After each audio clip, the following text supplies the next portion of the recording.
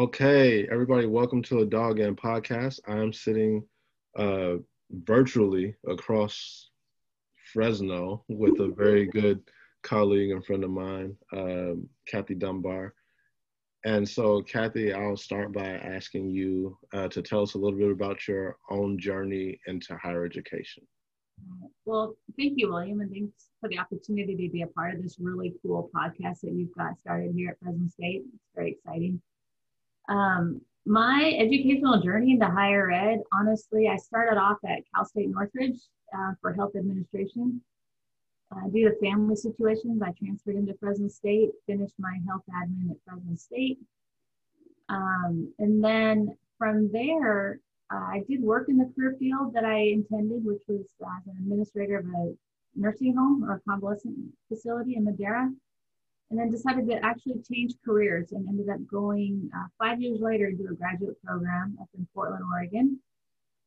Graduated with my master's in actually pastoral ministry, so it's more of a theological degree in women's ministries. And from there, I got a job actually at the school that I graduated from in the registrar's office as the assistant registrar. But because it was a small private college, I did a lot of advising. I did the transfer credit. I did a lot of different roles.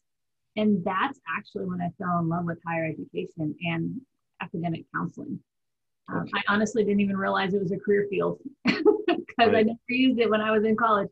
But I stumbled into it, but yet I totally fell in love with it and realized finally I have discovered my calling in a career that blends together both the administrative skills and abilities as well as the counseling skills and abilities that I feel I have and get to use on a daily basis.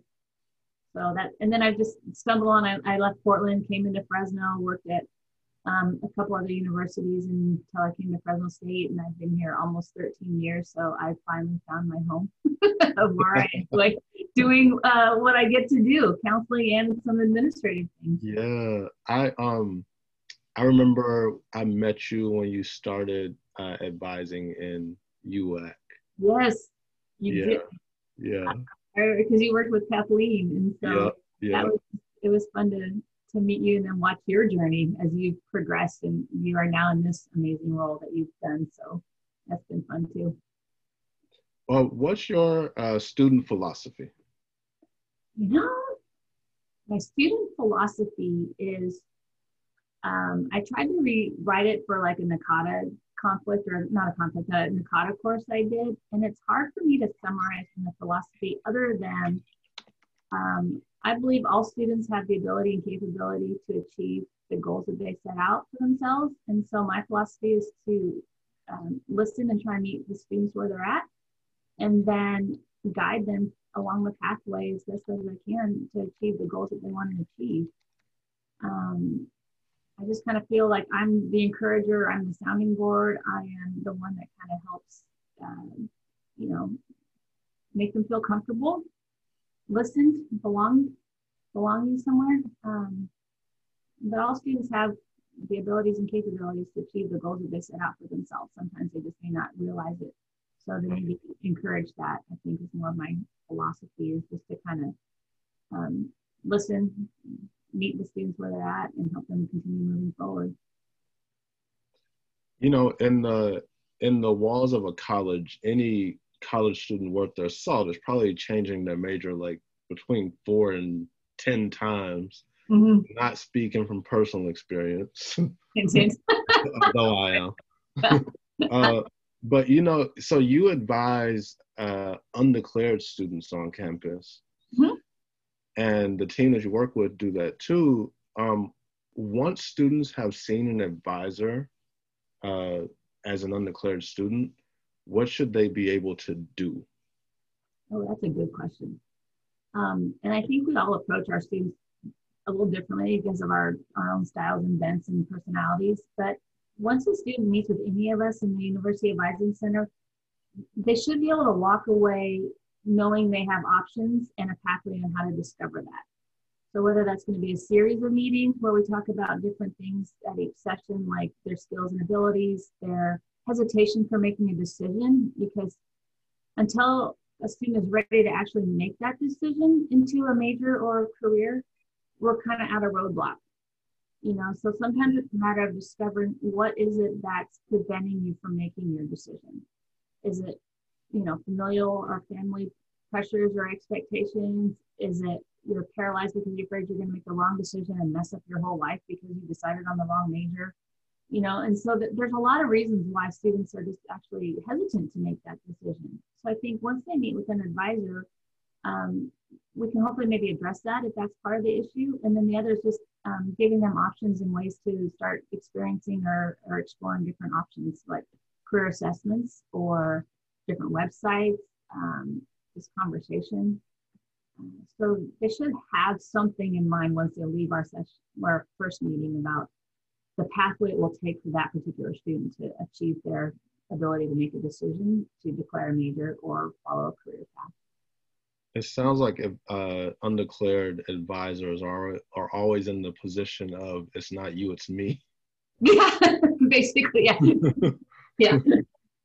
Okay, if I can't help you, I'm sorry, right. It's my fault. You can't make a decision. Like, we have to try and delve a little deeper, I think, sometimes to figure out what it is, Right. So I think that could be probably why we like to be called academic counselors versus advisors, because that's a lot of listening. Right. Those are some big life decisions that have to be made. I remember having a student and her parents, they just said doctor, doctor, doctor, and she was like, I want to be a cosmetologist. I don't know how to tell them that. Yeah. And then you get to walk them through that too, in a way that, they get to still show the honor and respect to their parents. Mm-hmm. Because, there's that layer too of just, how do you do that? I mean, I remember having a student years ago, early on, that he was in one major and just failing everything. He just didn't like it, but that's what he was expected to do. Right. And we kind of talked it out a little bit, and we had him do one whole semester. This is risky, but I don't know if I'd ever do this again, but with him, but he did a whole semester of classes in the major he really wanted. And in that semester, he got the highest grades he had ever earned. Wow. And from there, he went and talked with his parents. And so I got proof. This is what I want to do here. And then we talked about careers he can do in that. We gave him links to different resources so he could show them. Yeah. Even if I'm not major A that you preferred because you thought that would be good for me, it's never because they didn't think it'd be good for the student. It's always in their best interest. But then to equip the student with what they need to then show they're making an educated, responsible decision by going a different route. So it takes a little finessing, and it takes a student to be able to trust us. So I think the big thing with us as the counselor is we need to really build that rapport with our students so they feel they can trust us and realize that we're just there to help them. They're our primary. Right. So, but yeah, it worked out for that guy. So, and he ended up going on and getting a graduate degree. So that was exciting. Oh, that's such a good story. Yeah. So how do you think, undeclared counseling fits into the big scope of a student's college career? Oh, wow. I think for those that are truly undecided or waffling between majors, I think it's key for them to be able to talk to somebody and talk it out. So I think overall in their experience, it helps them build the confidence that they need in order to continue to persist. Because during your college experience, you're going to encounter challenges and struggles and hurdles. I mean, look at us now, we're all going through challenges and hurdles. Students are trying to learn remotely. Faculty are trying to teach remotely. So unless you know why you're doing what you're doing and you're passionate about where you want to go, you might not persist. Right. So I think talking to a counselor, whether you're an undeclared or undecided, you're between majors, or you're actually in a major, you really need to connect with your advisor if you're considering another option or another avenue, because you need to know that you really want to do what you want to do in order to stay a lot of times. That's another great thing about y'all and the University Advising Center. A lot of students who declared from application into a few semesters, they don't know a lot about y'all because they never went down that path.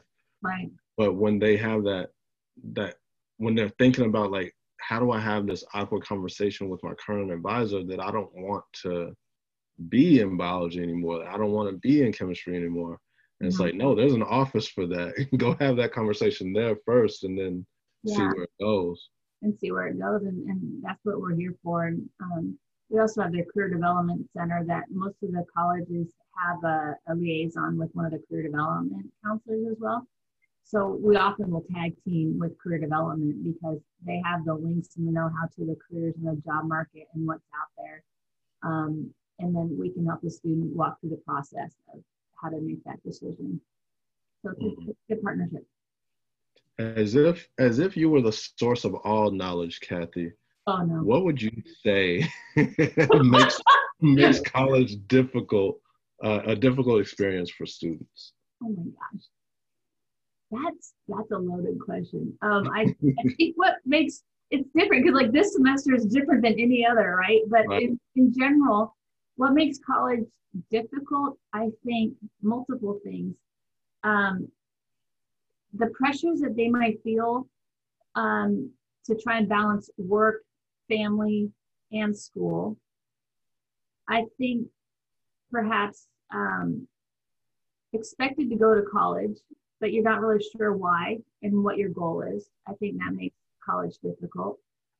I think there's so many policies and practices in place that can make it difficult for students, limits on various parts of your educational experience, whether it's units or repeats or who to go to. And just, we have so many resources. I think part of the fact that they don't know where to go could be a difficult thing, which I think why this podcast and other resources are more readily available are helpful. But I think what makes college difficult is, and a lot of times they might be the first one in their family to go. We have a huge portion of student population that they're the first one in their family to go to college. So they may not know what to ask. They don't know where to go. They might feel the pressure of having to do super well, in college, and because they're the first to pave the pathway. And so I think that's a lot of pressure. I think there's a lot of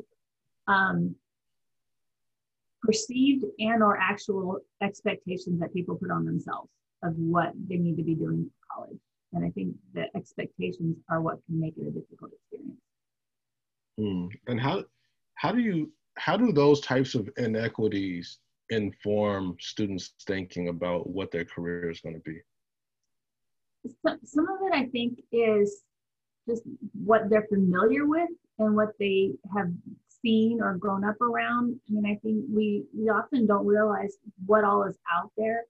And perhaps based on where you're coming from, you might not feel like you have what it takes to go to X, Y, and Z. And hopefully by talking things out with somebody, you'll realize everybody has the option and the potential. It just might take a little bit of additional outreach or additional support or whatever it might be. Yeah. Okay, well, let's get down to brass tacks, as they say. Oh, no. Okay, let's go. How are y'all doing this remotely? We are, we're doing fine remotely. We're all doing appointments through Zoom. So students can still schedule an appointment with our office. We do one-on-ones with Zoom. We can do phone, but we'll need to confirm it's actually you. So if you're doing a phone appointment, just be prepared to answer a few questions to make sure we're actually speaking to you and not a non-student. And we have email access regularly, so they can go to the Fresno State directory and look up their counselor's email. They can look up the University Advising Center. Our admin assistant, Angela Bracamane, is kind of screening all of our emails, and then she filters them out. So we're still here, 100% still here. In fact, we had the highest summer connection with students that we've had in years. So I feel like people are finally realizing, look, I can reach out to the advising. We're here all year round. We don't take summers off.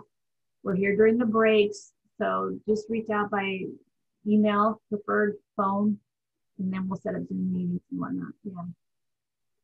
Do you have any advice for the tutors and SI leaders that work in the Learning Center on how to identify students that might need this service? That's a good question, because I would imagine they're a great frontline resource to help direct students to us. I mean, I know we direct a lot of students to you folks for advice and help and tutoring and support. Oh, my phone, I forgot to turn that to send off. All right, sorry about that.